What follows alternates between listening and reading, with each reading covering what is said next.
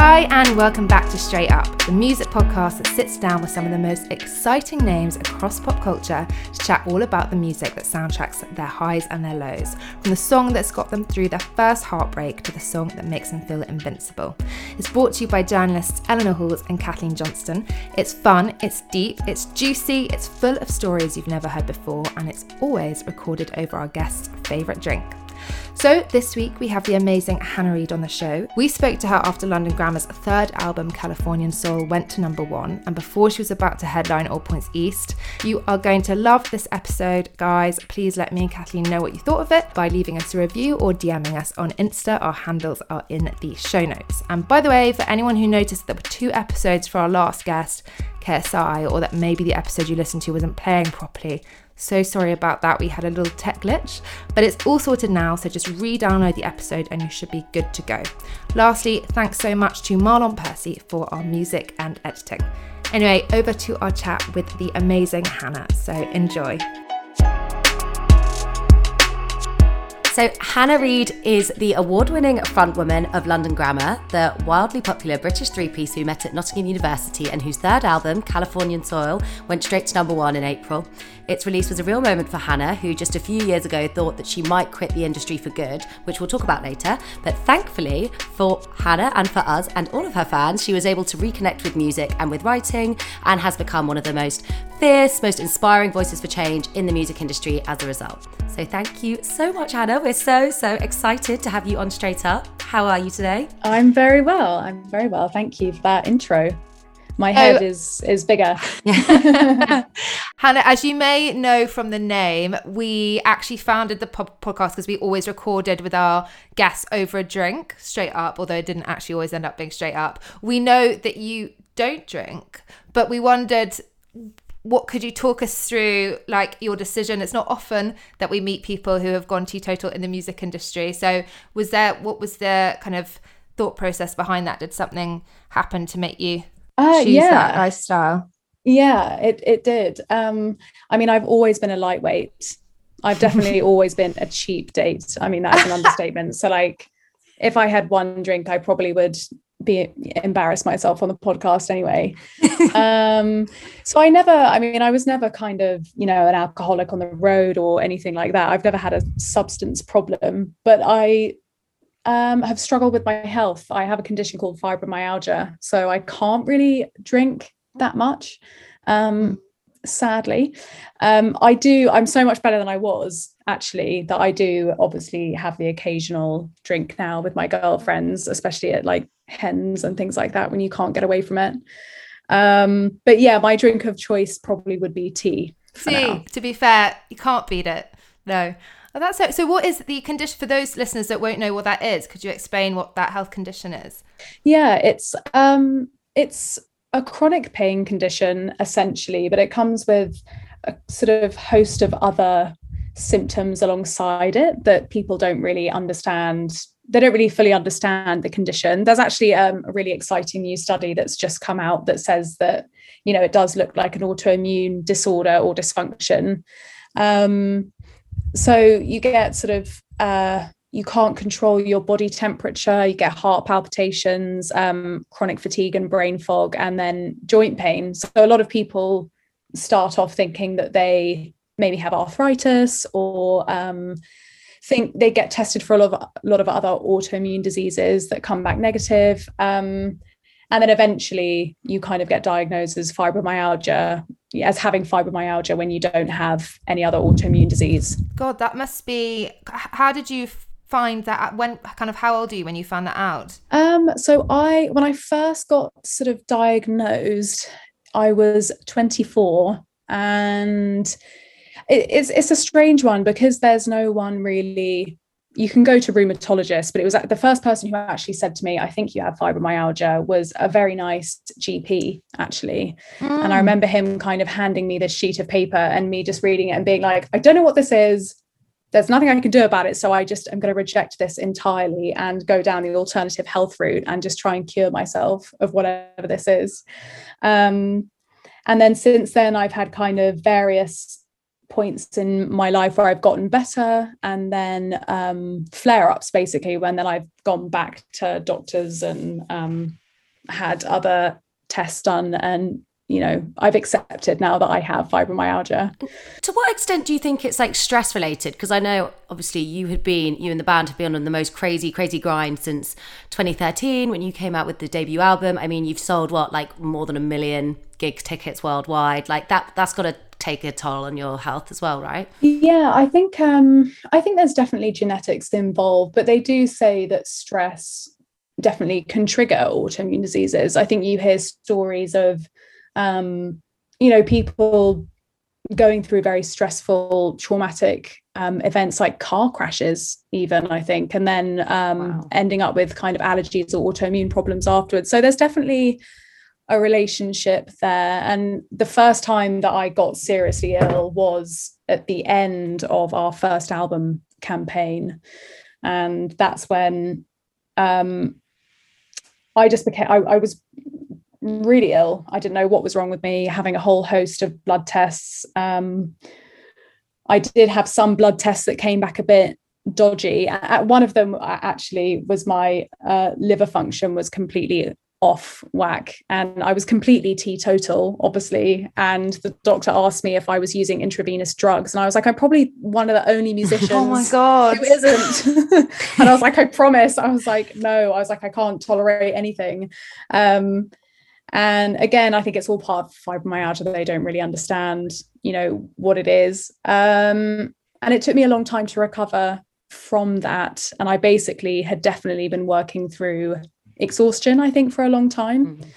I mean, that obviously this is a really, really difficult illness to have, and I can't imagine what you've been through. But if we were to find like the tiniest silver lining in being forced to make that kind of lifestyle choice, particularly in the industry you're in, where I think a lot of people do talk about, the temptations of drink and the parties and how that can affect your mental health as well. Do you think that you've actually found yourself, as a byproduct of this, kind of insulated from those issues? Or do you feel like sometimes almost like an outsider looking into that kind of more dysfunctional side to the music industry? Obviously you have experience, which we'll come on to later, some other very dysfunctional parts of the music industry.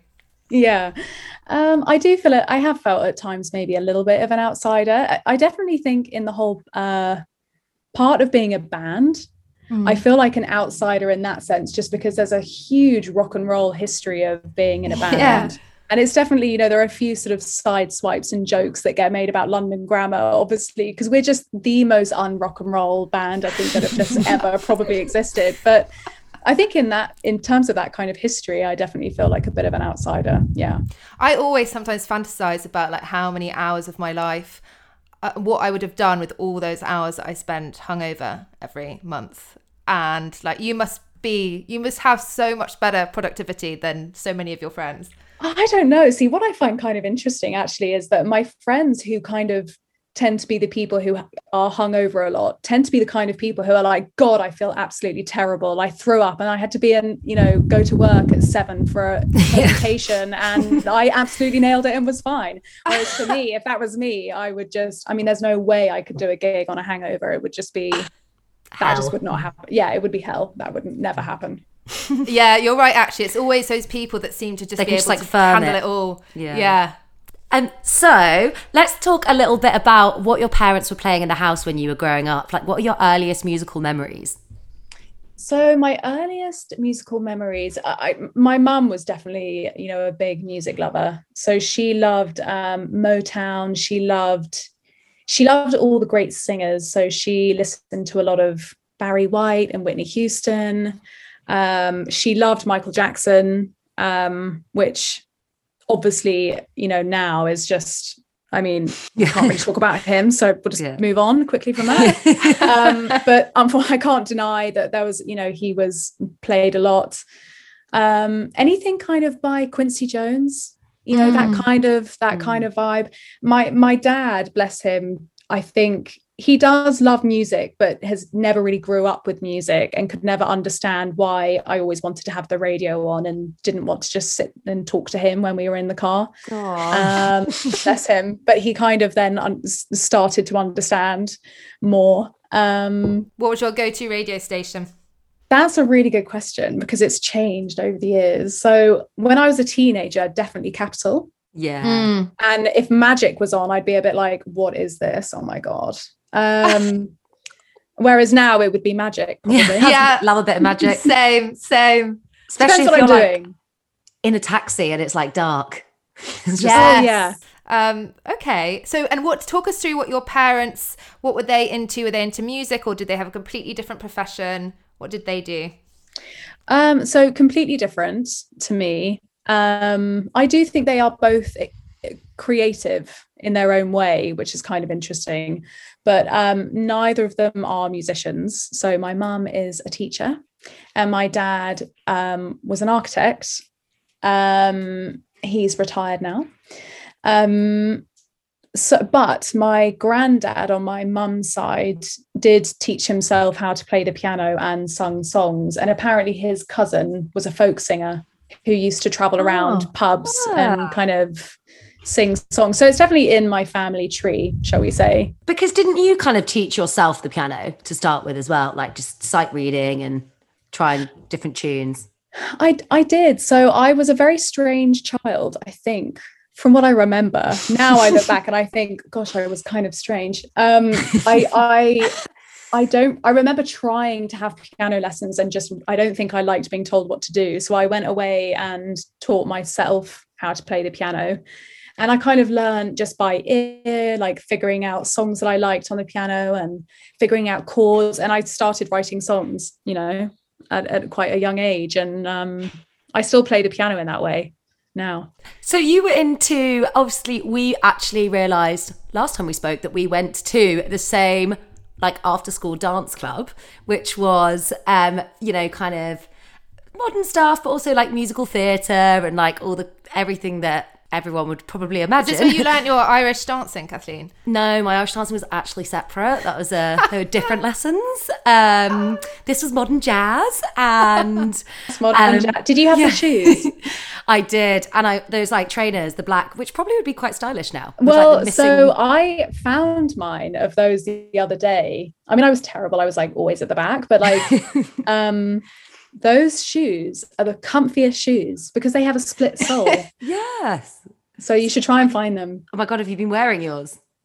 I definitely did wear them for a while. I think I'd slightly grown out of them, but yeah, I found them and I wore your them. toes back in. So were you guys forced to attend these dancing No, clubs? No, it was by choice. Yeah, I wanted to. Like it was like a thing. It was in like secondary school. It wasn't like primary school. It was like when I was like not that. But if you lived in Ealing, that area of London, I feel like anyone went to this dance school. Yeah. You kind of had to go.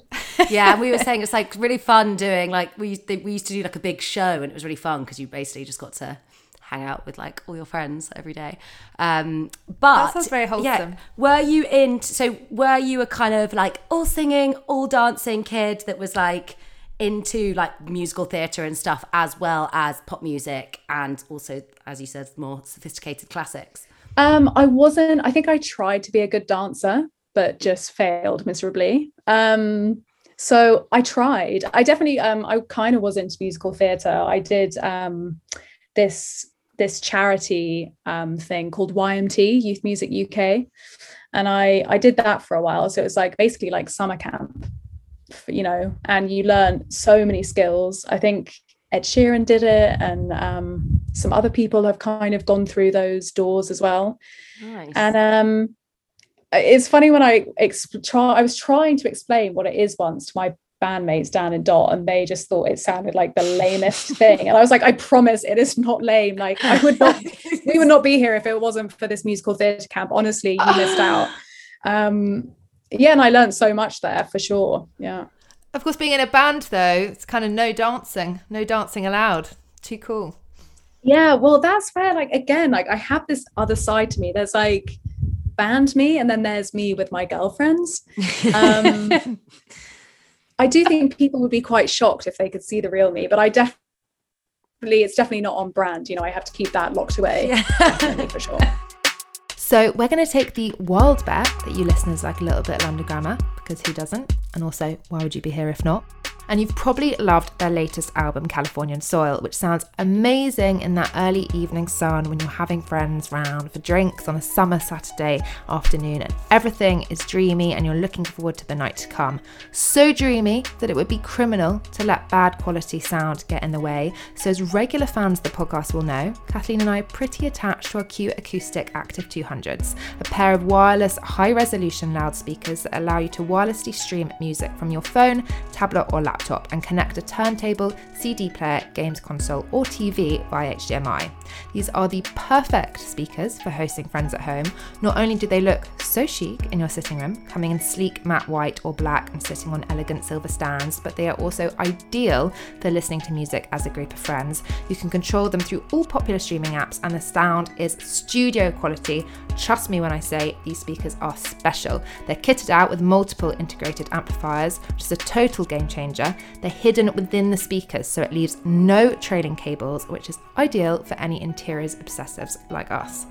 Honestly, these speakers are going to upgrade your living room and they will literally make you feel like London Grammar are playing the album for you privately right in the room. And if you didn't get tickets to All Points East Festival to see them headlining, then this will more than make up for it. And actually, let's be honest, wouldn't you rather listen to Hannah's angelic voice without the ambient sound of thousands of other screaming fans? Probably. Get your pair at www.qacoustics.co.uk and thank you so much to Q Acoustics.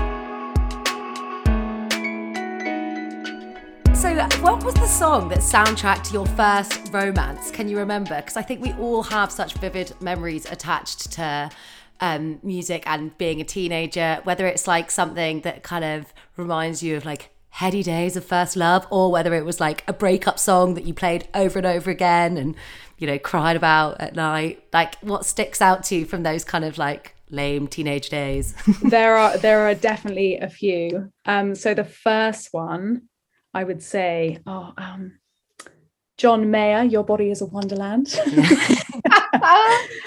What was the mood for that one? Well, my first boyfriend who dumped me and broke my heart. I was like 14 and I just remember being obsessed with John Mayer at the time. I think because he was really into John Mayer.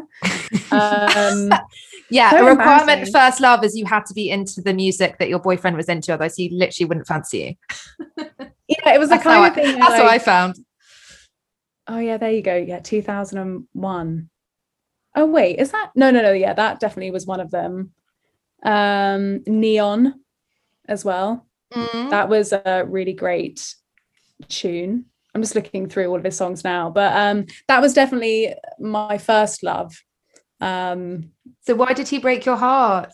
Shame on him. I just didn't fancy me anymore. But it was brutal. It's not even like a proper reason. No, there was no reason. It was actually, I still think about it sometimes. No, I'm kidding. I don't. But, inspired a couple of tracks on the first album. I did 100% write a song about it. I mean, it's so embarrassing now that I look back. I'm pretty sure it may have even been played in like in a school assembly or something, which just makes What's the song called? I think it was called Blue Eyes. I just, oh my God, that is just so cringe. Thank God that happened, because then I carried on doing that with every relationship. It came an album, basically, with every failed relationship. They were your music. Yeah. Well, I do think that if nothing bad happens in your life, it's the same with like authors or poets. Like, you know, it's not very, like, happiness isn't that poetic, to be honest, is it? I think sadness sells. That's my motto in London Grammar, is sadness sells. It was kind of weird. I'm actually kind of settled and happy now with someone, which is really great. But for a while I was like, am I going to be able to write music anymore? I'm not sure is this going to like take my magical sadness powers away? Yeah. But luckily I think we actually made like one of the best albums we have so far. So I was like, oh, maybe happiness is all good too. Oh, that's good. Exactly. And also, it doesn't have to be your own experiences, right? It can. Yeah. So I've been drawing on that a lot more, for sure. Now like taking on a character and stuff. Yeah. And just like, obviously that you've always got girlfriends who are calling you about something. So there's loads of material to draw on, luckily for them. Right, guys, as you know, we bloody love a drink here at Straight Up, but sometimes you have just got to take it easy. As you've heard, Hannah can't really drink alcohol for health reasons. And recently, I know I've been trying to cut back quite a bit and just be more mindful, especially after getting over the initial excitement of being able to socialise this summer. I'm sure there are lots of people out there feeling the same right now. So this is where Strike comes in. If you haven't heard of this range of non-alcoholic spirits, then trust me, this is a game changer, because they are literal replicas of the ones we all know and love. Spelt STRYKK, Strike do not gin, not rum, not vodka, and now also not vanilla vodka. And it's simple as literally just using each one as a straight swap for its namesake spirit. They are just like the real thing, genuinely, and they're actually distilled using the same method as alcohol, just cutting it back to 0.1% ABV. That means 0 grams of fat, 0 grams of sugar, ultra low carbs, and only 3 calories per double shot. We are excited about the brand new Not Vanilla Vodka, which was designed with espresso martinis and pornstar martinis in mind. Fun fact, they are actually 2 of the UK's most popular cocktails, and also, of course, faves of us two basic bitches. I think I can speak for both Ellie and I, though, when I say that sometimes we can have a few too many and slightly regret it come the morning. Strike is perfect here. The brand is all about balance, offering the option for people like us to basically flexi drink. So you can start your night with, say, a couple of traditional alcoholic cocktails before then moving on to a couple made with the Not Vanilla Vodka. That means no headache the next day, and it tastes the exact same. And the Strike-based cocktails only have 100 calories each. And, you know, both espresso martinis and pornstar martinis are usually really quite fattening. So yeah, the dream. We are so happy to be offering listeners of Straight Up 25% off site-wide at strike.com with code StraightUp25. Don't forget, it's spelled STRYKK. So that's STRYKK.com. Thank you so much to Strike.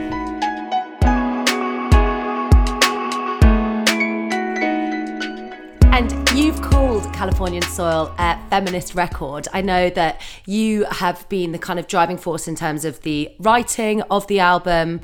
It's kind of your vision, and it does deal a lot with your kind of experiences of misogyny in the music industry over the past 7-8 years. Talk to us a little bit about that. Like, I know you were at a point, like we say, that you weren't even sure if you wanted to continue with music, but then you did find this kind of well of inspiration. Starting with American Flag? Yeah. America. Yeah. American Flag is good. That's a great alternate name. I like that. So I had a strange, well, not a strange experience with the music industry. I had, like, I think the experience that everyone has in the music industry, where I think no matter who you are, I think because people are so young when they first sign record deals, I think it's pretty hard to know what's normal, what's not normal, how to protect yourself, how to be business savvy. I think that they are all quite hard lessons that a lot of artists have to learn on their journey. And definitely as a band, we just, I think, had a couple of experiences of just feeling a bit taken advantage of and kind of feeling like, you know, it's a battle to hold on to your vision. Sometimes that's natural. We're really lucky that we are still working with the same A&R who actually signed us when we were young, and we have a great relationship with him. But we did have some other unfortunate experiences, I guess. I feel like, you know, whenever this comes up, I always feel like I have to be kind of careful with what I say, because I don't want to get sued by anyone. Yeah, fair enough. So that definitely just happens to a lot of artists, I think, and that can wear you down for sure. But then also on top of that, for me, I think I kind of grew up in quite a nice, you know, it's nice actually that you've come from Ealing as well, because I don't know, correct me if I'm wrong, but I feel like the circle of people that I kind of grew up with in Ealing, it was quite sheltered, but a very kind of, in its way, like kind of down to earth upbringing. But like, I felt like I was friends with boys and girls, and that we kind of, I didn't ever feel on the outside of anything growing up being a woman. And I don't know whether it's partly maybe growing up in London or I don't know, but I I definitely was taught at school. It was like, oh, you know, the suffragettes happened and now we have the vote and everything's fine. And then I had a slightly rude awakening in the music industry, just feeling definitely on the back foot a lot, just always being, sometimes pretty much always being the only female in the room. But I think, you know, other unfortunate experiences of just being made to feel like it didn't matter what I did or how I said something. If I was standing up for my vision or what I believed in, I was being very, very difficult. And I had such a clear comparison all the time with my bandmates who are, of course, not ever made to feel like that. If they stand up for themselves, it's them having integrity. And do you think that constant comparison, as you say, actually made it easier for you to spot it when things were unfair, and therefore to be able to call it out if you felt able to, or at least log it so that you realised there was a problem? Or was that actually much more upsetting for you to see the constant comparisons? I think it actually took me a while, which is the thing about it that surprises me the most. I'm saddened by how quickly I think I just lost confidence, and that I wasn't able to really pinpoint exactly what was going on sometimes. And I didn't see how much actually it was wearing me down. But all it takes is for there to be one man in the room who is misogynistic or who is sexist, who is making you feel like you're being difficult. It doesn't have to be that you're in a room with 7 men who are misogynistic. It can just be one person, and it can have such a profound effect on you if you're having to work alongside someone like that. And it's also, the other thing is that it's impossible to change. So I learned very quickly that it just felt like, if I'm reasonable and lovely about this, whatever the situation might be, that's not going to really get me anywhere. If I'm very firm and a bit more aggressive about it, that also is going to get me nowhere, because that's the goal, is for me to get nowhere. I think I would have been able to handle it a lot better if it wasn't for the fact that being a musician, obviously what I do for a living is, you know, you are bearing your soul. You are making yourself very vulnerable. I think emotionally, it's quite clear from our music that I'm quite a sensitive person. And I couldn't just sort of walk away and go and work at another firm. Not that I think that that's ever an easy thing to do anyway. But so yeah, it was extraordinary. I obviously just now have a policy where I'm like, any hint of that kind of stuff, and I just won't do it. You know, I just will. Have you noticed a change now that you've called it out? Have you noticed that people are more vigilant? Or, I mean, hopefully it comes from somewhere more authentic than like, Hannah's gonna call out my shit, but like, have you noticed a change there? Yeah, well, I mean, we now actually do a lot of work. Pretty much 95% of all of our music is now just done us 3 anyway. We've kind of learned to be completely self-sufficient. So creatively, we don't actually have much outside involvement anyway. But I think there just has been a change in general, just the last year, I'd say, even, of just so many female artists coming out and talking about this stuff. Like pretty much every female artist ever is coming out and speaking about it. And I think it's made a huge difference. And I think sometimes, like, there are obviously absolutely awful things that go on in the music industry that I do think it's important for me to say that, you know, I've not experienced the worst end of the scale kind of things that I know for a fact do go on. But even the small everyday things, I think that there has been a change where even men who don't realise, I think sometimes maybe the way that they're behaving, or don't realise what it's just like for a woman to be in the music industry, I think have gone away and done a lot of self-reflection, which is really great. Did you notice a change as well, or a shift in terms of how you're perceived sort of externally? So like, as well as misogyny that happens behind closed doors or in studios, what about kind of your treatment from maybe not fans, because obviously you would hope that fans would have enough respect to not behave in that way, but yeah, from the kind of general public, whether that was people being, because I know, I mean, as for so many women, like people will sort of devalue your role, or think like, oh, well, you're just like the pretty blonde face of the band, but you can't be like writing the songs, or you can't be like, you know, the creative talent behind it. Is that something that you've noticed? That still does happen sometimes. I do. The blonde thing is an interesting one. I do wonder sometimes. I'm like, I think I've always kind of been, I'm kind of really nerdy, but I also am, you know, I do have long blonde hair, and I'm kind of well spoken, and I love Justin Bieber and Britney Spears, and I'm just both. But that's the thing. I do still think sometimes when you're a woman, your image or the way that you look or what you choose to wear, I think subconsciously people put you in a box faster. Sometimes I still notice that happening, but definitely a lot less, I think. Yeah. Because you said before, didn't you, that there was points where you went out of your way to almost like desexualize your image and wear clothes that were like kind of scruffy or like not wildly flattering, because you didn't want that to be part of the conversation. Yeah, I think so. That's such a shame. I don't think, that does make me a bit sad. Not that I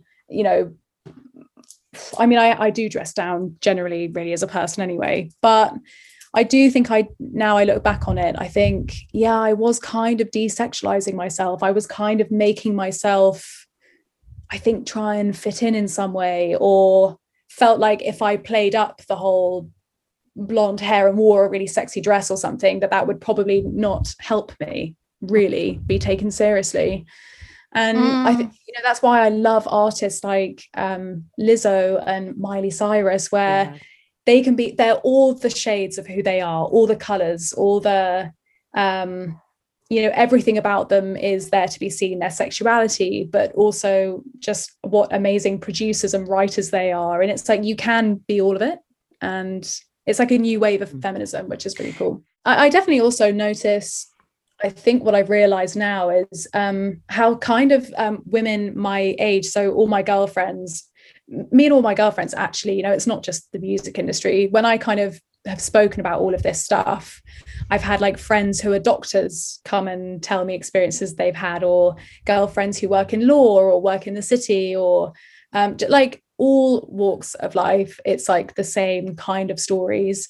And I think we do acknowledge that we still grew up at a time where I had great friendships with men growing up, but there was definitely a lot of, maybe it must be the same now, but definitely a lot of, being followed home from school, that kind of thing. And teachers being like, you can't wear nail varnish, and you can't have short skirts, and you have to do this, and you have to look like and dress. Bra straps that are like visible, or all that all that kind of thing. Yeah, for sure. I mean, it says a lot that a lot of girls at girls' schools now wear cycling shorts underneath their skirts so they don't get like upskirted by boys and stuff, which is just like awful. Do they? God, I didn't even know that. I read an article about that. Hannah, I wondered as well if there's been a lot of chat recently, I think, about the way musicians are, and not just musicians, also female film stars, are written about by male critics and reviewers. There have been a couple of examples for different musicians and some actors recently. And I wondered if you'd noticed a change there at all in the way, I mean, maybe you don't read press and you've not maybe noticed the difference between how men write about you or critique your work versus women. But if you has there been any progress there? That's a really, really interesting point, because I would say we still have a lot of work to do there. I tend not to read reviews too much, but generally speaking, over the course of our career, I definitely was aware of a sense. I definitely had my lyrics called vacuous a lot. What? Really? Yeah, a few times, and they were always men who were saying that. And I remember just being like, God, this song just has so many multi-layers of meaning to it. For me, how is it vacuous? And I really took it to heart. And now I'm just like, you know what, whatever. And that's their opinion. And I guess you can't always say, oh, well, they're being sexist. But it was curious. And I think, I still kind of feel like in the whole critic world, I think it's probably still easier to kind of, the whole male genius thing, male artistic genius. Definitely. still seems to win, I think, 100%. over women. Yeah. You can get applauded, like men get applauded for like the smallest thing ever, but for women it's like Mount Everest, literally. Yeah.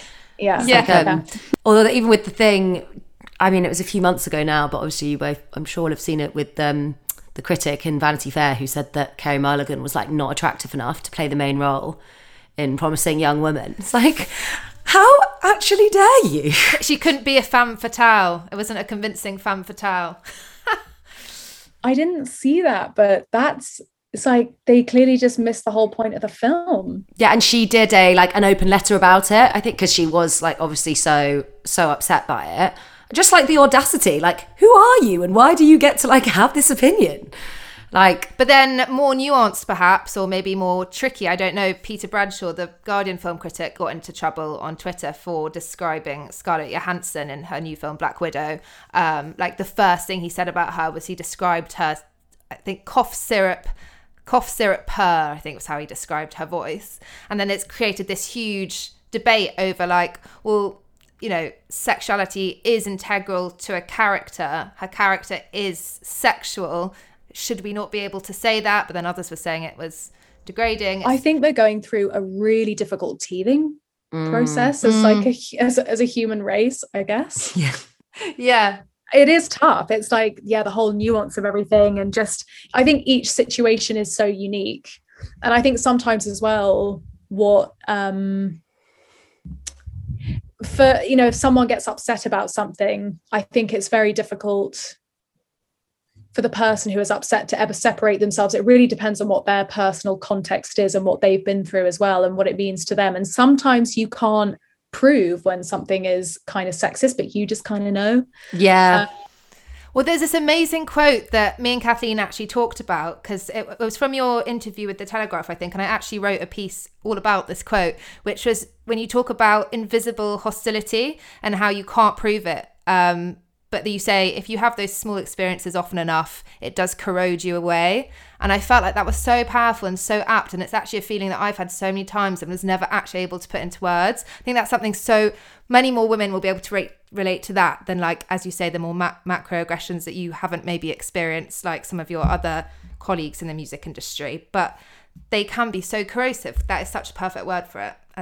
It's so insidious and toxic. That's the thing. It's a toxic environment to try and work in. And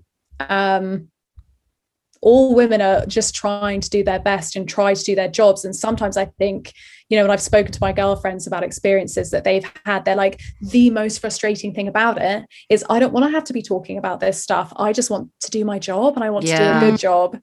And it's so draining. It's so exhausting. Was there like a particular incident? So obviously you'd had kind of years of this slow corrosion, but was there something in the end that especially made you want to throw in the towel? Like a particular incident or experience that pushed you to that point of like, okay, I actually just don't think I'm cut out for this, or like it's too much? It was an accumulation of things. I mean, I think alongside this, you know, I was suffering with my health, and I'll never know, you know, if I had done something else for a living, would I have this anyway? Because I think there's probably some genetic component going on. So definitely just my health was a separate issue. And I think you do have to be pretty fighting fit to go out on the road and to do gig after gig after gig. But there were a couple of occasions. I mean, I remember after the first album campaign, basically just trying to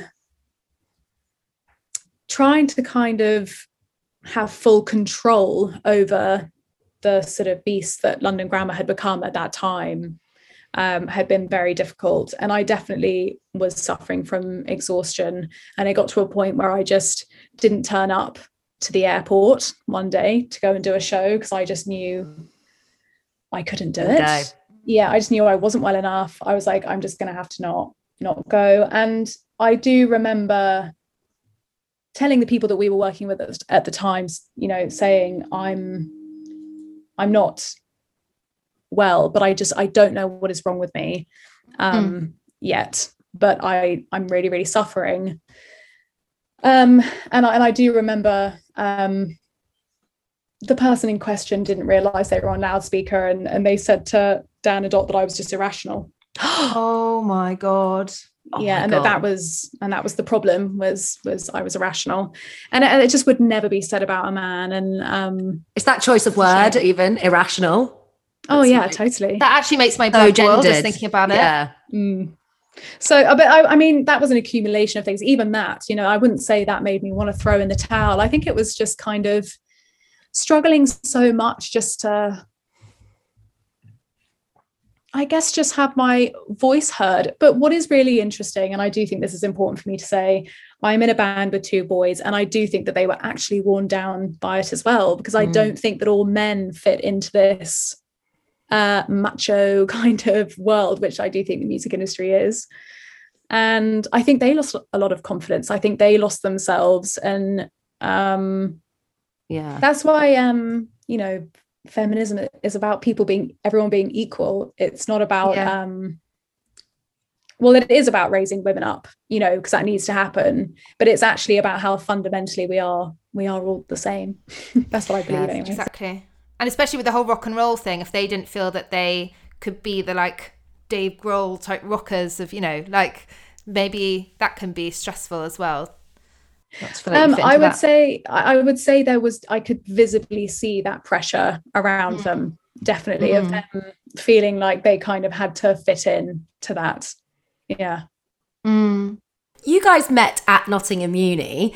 What were you listening to at the time? So it's a good story actually, how we kind of met and got together. I mean, musically, dubstep and electronic music was huge. It was kind of the wave of electronic artists who had been influenced by Burial. So I remember we listened to a lot of electronic music together, me, Dan and Dot. And Nottingham actually has a club called Stealth, which has quite a rich sort of electronic music history. But again, I kind of would be at Stealth sometimes, but also was in Ocean with my girlfriends, you know, listening to music. I've always been split in that way, or not split, just all the shades of whatever. The best way. Yeah. But the way we actually met was Dan saw a photo of me on Facebook playing the guitar, and he messaged me, and he was kind of, you know, we'd spoken a little bit and chatted a bit, but we had never really hung out properly. We were kind of in different groups of friends, I guess. And then we just met up for this really awkward jam in his group. And it was, looking back on it now, it was pretty embarrassing for everyone involved. And I just kind of had to sing for him, and it was like an audition. And that's literally the first time you'd met. So we had met, cross paths, but it was the first time we ever kind of like really hung out. Turns out he also really fancied my friend, who he's now married to. Oh my God, that's so cute. Yeah. So trying to get close to you to get close to her. Yeah. Was it even about the music? I don't think it was. But that's kind of a funny story, because then we would all, you know, be hanging out in his room kind of after nights out, just like jamming. I mean, how embarrassing the whole thing. It just sounds so cringe. But no more cringe than Youth Music Theatre UK. So and I remember him kind of telling me, you know, oh, you know, your friend's really nice. And I was like, I promise I won't say anything, but like, do you fancy her? And he was like, yeah, but like definitely don't say anything. And I obviously just like straight away went to have a talk instantly. And they're now married. And it's actually because of Lara, Dan's wife, that she introduced us to Dot a year later. Did you sing at their wedding? Or is that a too obvious question? Did you have to? Did they rope you into it? No, I actually think I would have been forbidden. Oh, really? I think it was like the one day it's like, this definitely is not about the band. You know? Not a London Grammar day. Fair enough. I have been asked that before, and I've politely declined, because no one wants to hear sad. It's a celebration, you know. I think our music's far too sad. Yes, that's true. The right fit for a wedding. Yeah. Funerals, maybe I would say yes. Have you been asked to sing at a funeral? No, Okay. I'm still waiting. We always ask our guests what they remember, the time where they basically realised that the band or the gig or whatever had become completely financially successful on its own, that you stopped having to do any side gigs that you were doing, like be that working at a bar, which I know that I think you did before you started with London Grammar full time. When do you remember being like, okay, this financially is going to work, this can be my career? I think it took a while, actually. When we signed a record deal, there was so much work involved in making the record that we then did. I think we were on like £400 a month or something, but we all were lucky enough to, I was living at home, so it was fine. But I guess it was the first time we probably had a PRS check, and that's when I was like, oh, this is my job now. I don't need to just tell people I've signed a record deal and watch them kind of roll their eyes and walk away. It's like I actually am making a living from doing this, and I hopefully don't need to worry for a while, which was an amazing. Did you have a side hustle? No, I didn't have a side hustle. I'm trying to think, did I have a side hustle? It all happened quite quickly after you finished uni as well, right? That you got the record deal. It did happen very quickly. So we were actually doing our final exams as we were traveling back and forth from London to finish signing the record. So in our third year, we worked. Music was the focus, really. I mean, I don't think Dan went to a single lecture at all in his third year. And then Dot was in the year below us. So when we were actually making the record, he carried on with his degree, but just was never there and just handed in coursework.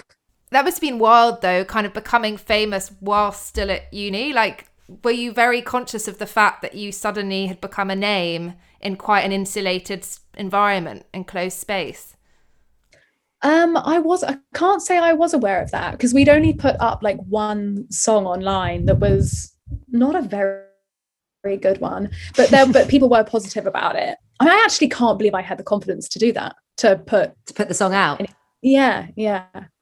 Now it's weird. I don't think I would do that now. Interesting. Now I do because it's my job, but then we signed very quickly, and then it took about 18 months to kind of finish off the record, and we put Hey Now up online, and Hey Now just exploded basically. So it was quite quick, I'd say. Yeah. When was the first time that you really felt like you'd made it then? Was that when the album debuted at number 2? Was it the first time you played like a massive gig? When was the watershed moment? There are a couple. I think the first one was we did this gig in Australia where like we went from playing gigs in front of like 1,000, 2,000 people, and then we did this festival, and I walked out on stage and there were like 12, 13,000 people. Oh, wow. And I just had never, it was just insane, I don't know how people like Ed Sheeran and Beyonce do it with like millions of people watching them. Like, I have so much respect for artists who manage that, because 12,000 people, honestly, to me looked like an ocean. It was crazy. And then I think probably doing TV, like when we did Graham Norton on the first album campaign, like for me, because I grew up watching Graham Norton and I love him so much, that then to suddenly be on the show, or Jools Holland as well, the first time we were on Jools Holland, as a music lover, that was just... It's like such a marker of success. Because you struggle a bit with stage fright, or you have struggled a bit with stage fright in the past. Do you get it when you're doing... Did you get it when you're doing TV performances, or is it specifically when there's an audience, like a big audience? So for me, I actually find TV easier, because usually it's quite, it's not really about you, the show. You're a part of something, and you kind of do one song and then you leave, and it's a small audience. Whereas I get very overwhelmed by the big crowds. So yeah, when we were doing festival runs in Australia, and I can manage it, it's just, I think when I then started to get exhausted, I then struggled. It got the better of me, basically. What's your do you imagine them all naked? I suppose you can't really make out individual faces in the crowd, but what's your tip for trying to relax in those environments? At festivals, a lot of the time they are naked. There's a lot of boobs. There's not much left of the imagination. That's true. There isn't. I think I've just learned to kind of just feel the fear and do it anyway. And it is fine. You can do that. You just can't do that for a very long time. I think on this third album, in finding, again, it's kind of hard for me to separate because I feel like I lost so much confidence at the start of my career. I feel like I've regained that confidence now. And I hope that I won't get as anxious. But then you do hear, I mean, apparently Dame Judi Dench, before every opening night of a show that she does now, I mean, I'm not sure how many, she probably does, you know, just more film now. But apparently every single opening night, she's just like, why the hell do I do this for a living? And she's like, I am never doing it again. And I'm like, that's Dame Judi Dench. I mean, it just must be part and parcel. That does put it into perspective. Yeah. And this is very nosy of me, but I do like to ask all guests, do you remember what you bought with your first paycheck? Maybe it was that PRS check you were talking about earlier. What was your kind of first expense that made you feel like, Mum, Dad, I got you, and you don't need to worry about me anymore? I'm moving out. Yeah.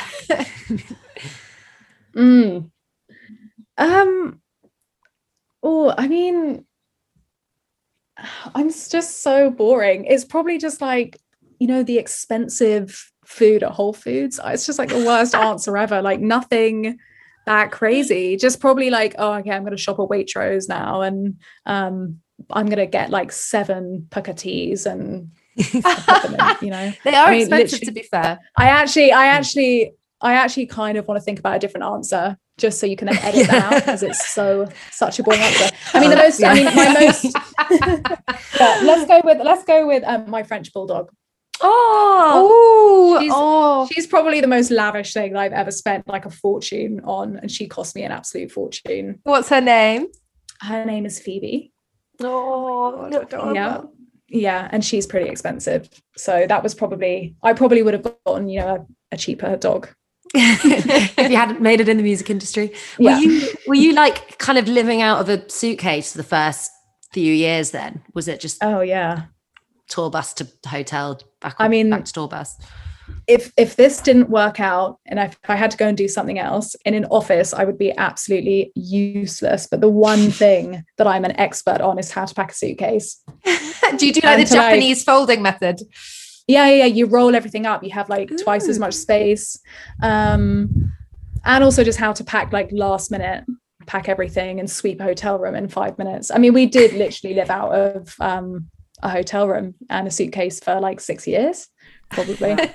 And people always think it's like a super glamorous lifestyle, but I guess what those that have a better insight into the reality of the industry realize is that it's not that glamorous at all. Like tour buses are not that glamorous. The hotels are often not that glamorous. Like, what was it kind of like for you guys at that point? Was it not the nicest hotels and stuff like that? Or were you, because you had this kind of like major label record deal, were you being kind of treated quite nicely from the start?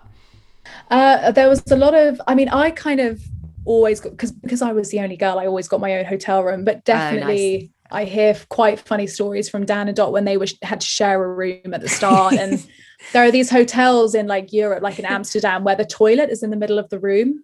So they would be sharing a room and would have to just like use the toilet in the middle of the room. And oh God, they know everything about each other's like sleeping habits and stuff, which is kind of funny. But yeah, I think at the beginning it's you know, it's definitely a hard graft, kind of, you know, interspersed with some really fun, glamorous moments, but they are moments. And yeah, it was definitely hard work, but yeah, it was incredible. I mean, it's given me everything that I have. So what's the most glamorous night you ever attended?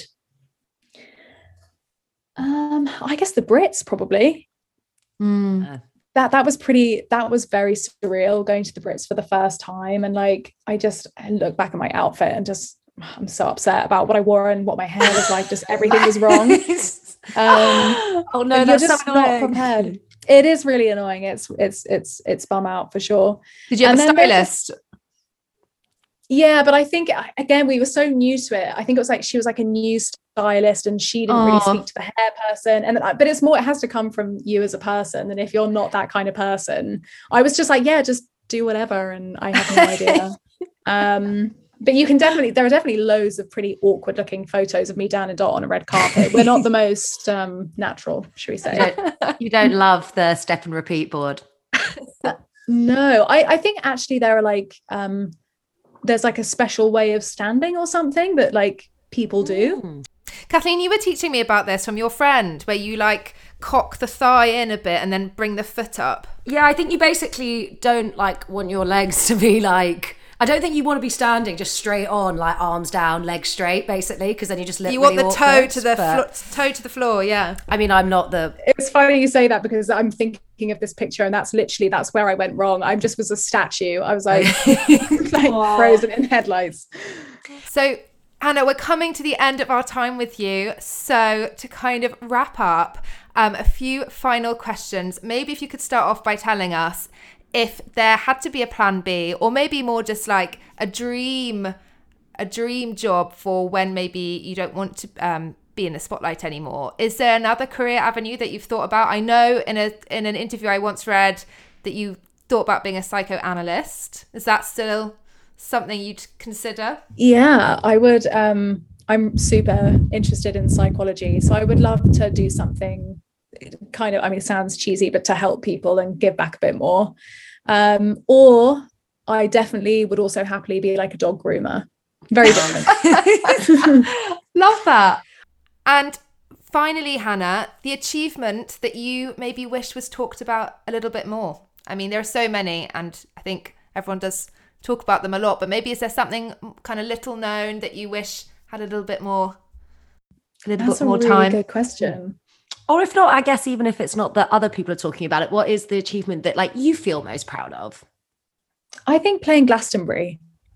Amazing. I think just being a part of playing Glastonbury for me is like, again, it's just this musical heritage. It's like, I don't think it can get better than that. So I don't wish people spoke about it more because, you know, everyone, loads of people, I mean, well, everyone plays Glastonbury usually in some form or another.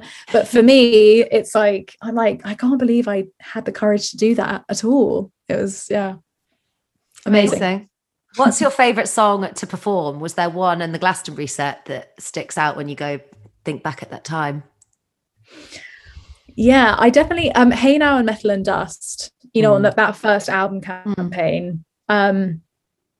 The hardest one to sing is Sights, because there are always people crying to that one. So I have to like not look directly at them because I'll cry. God. And it's like a whole thing. Yeah, you can't sing through tears. But my favorite one to sing, Metal and Dust and Hey Now, because vocally as well, they just come out. They're kind of easy, you know. And like the back of your hand. Yeah, amazing. Yeah, exactly. What about you guys? Obviously, I'm sure you've been to Glasto many times, or I've only been once. Oh, I danced with Jeff Goldblum at Glastonbury. That was pretty cool. Oh my God. So basically my editor had been like, go and interview Jeff Goldblum, and his manager had been like, no, Jeff's not doing any interviews. He's literally flying in, doing his show, going straight to LA after that. And so he was like, but it's fine. My editor was like, just make the piece about your quest to find Jeff. So I was like, okay, never thought I would actually find Jeff at the end of it. But basically after ages trying to find him, because I thought he might be at like the rabbit hole before he went on stage and stuff, I eventually made my way backstage and pretended to the person on like the door of the backstage area that I was his manager. And I had so many like press passes that they just like let me in. And then there was Jeff, and I just ran up to him and I was like, Jeff, I've been looking for you all day. And then he just, and he didn't seem to find that weird. And he just took me in his arms and we just like did this weird waltz around the like enclosed space backstage. God. And then thank God someone took pictures. They're on my Instagram if anyone would like to go and see. I am going to go and see, because I love Jeff Goldblum. I love Jurassic Park, like him and Sam Neill. I love them both so much. He's like a mythical man, because there's just so much like awe around him. Like he's so mysterious, and it's like, of course he would like grab you for a waltz. Like exactly. Of course I waltz with Jeff. Anyway. Have you ever seen Sam Neill's Instagram? No, I haven't. So he is the only Instagram that I stalk on a regular basis. London Grammar do not comment on other people's Instagrams. The only Instagram London Grammar comment on is Sam Neill's. And he lives in New Zealand. This is great info. He has this like amazing farm with like pigs and horses, and his best friend is like a chicken. So like if you go on his Instagram, you'll see like some silly post about, I don't know, some old photo or like his chicken, and you'll just see like London Grammar like, oh, this is lovely, Sam. I'm obsessed. What do your bandmates think? Are they like, please stop trolling Sam Neill? I've not told them. I don't think they'd notice. Everyone noticed. Because I want him to see, and I'm like, he might. Has he ever liked your comments? No, never. Like one day he'll be like, hey, I'd actually love to come down to a show sometime. Yeah. Well, actually, we're meant to be going to New Zealand next year, so maybe I'll try and oh send my him a God. message. Okay, we're going to tag him in our social rollout of this episode. Try and get his attention. I'm kind of embarrassed though. No, it's great. Also, that's the great thing about using the London Grammar Instagram, is that like no one will ever know if it was you or Dan or Dot. So that's a really good point. If his best friend is a chicken, that's probably more embarrassing. I mean, he is mad. I mean, you should see his yeah. That's actually what I'm going to go and do right after this interview. Love a bit of an Instagram black hole. So yeah. Oh, Hannah, thank you so much. This has been such a joy. Thanks. Yeah, it's been a pleasure.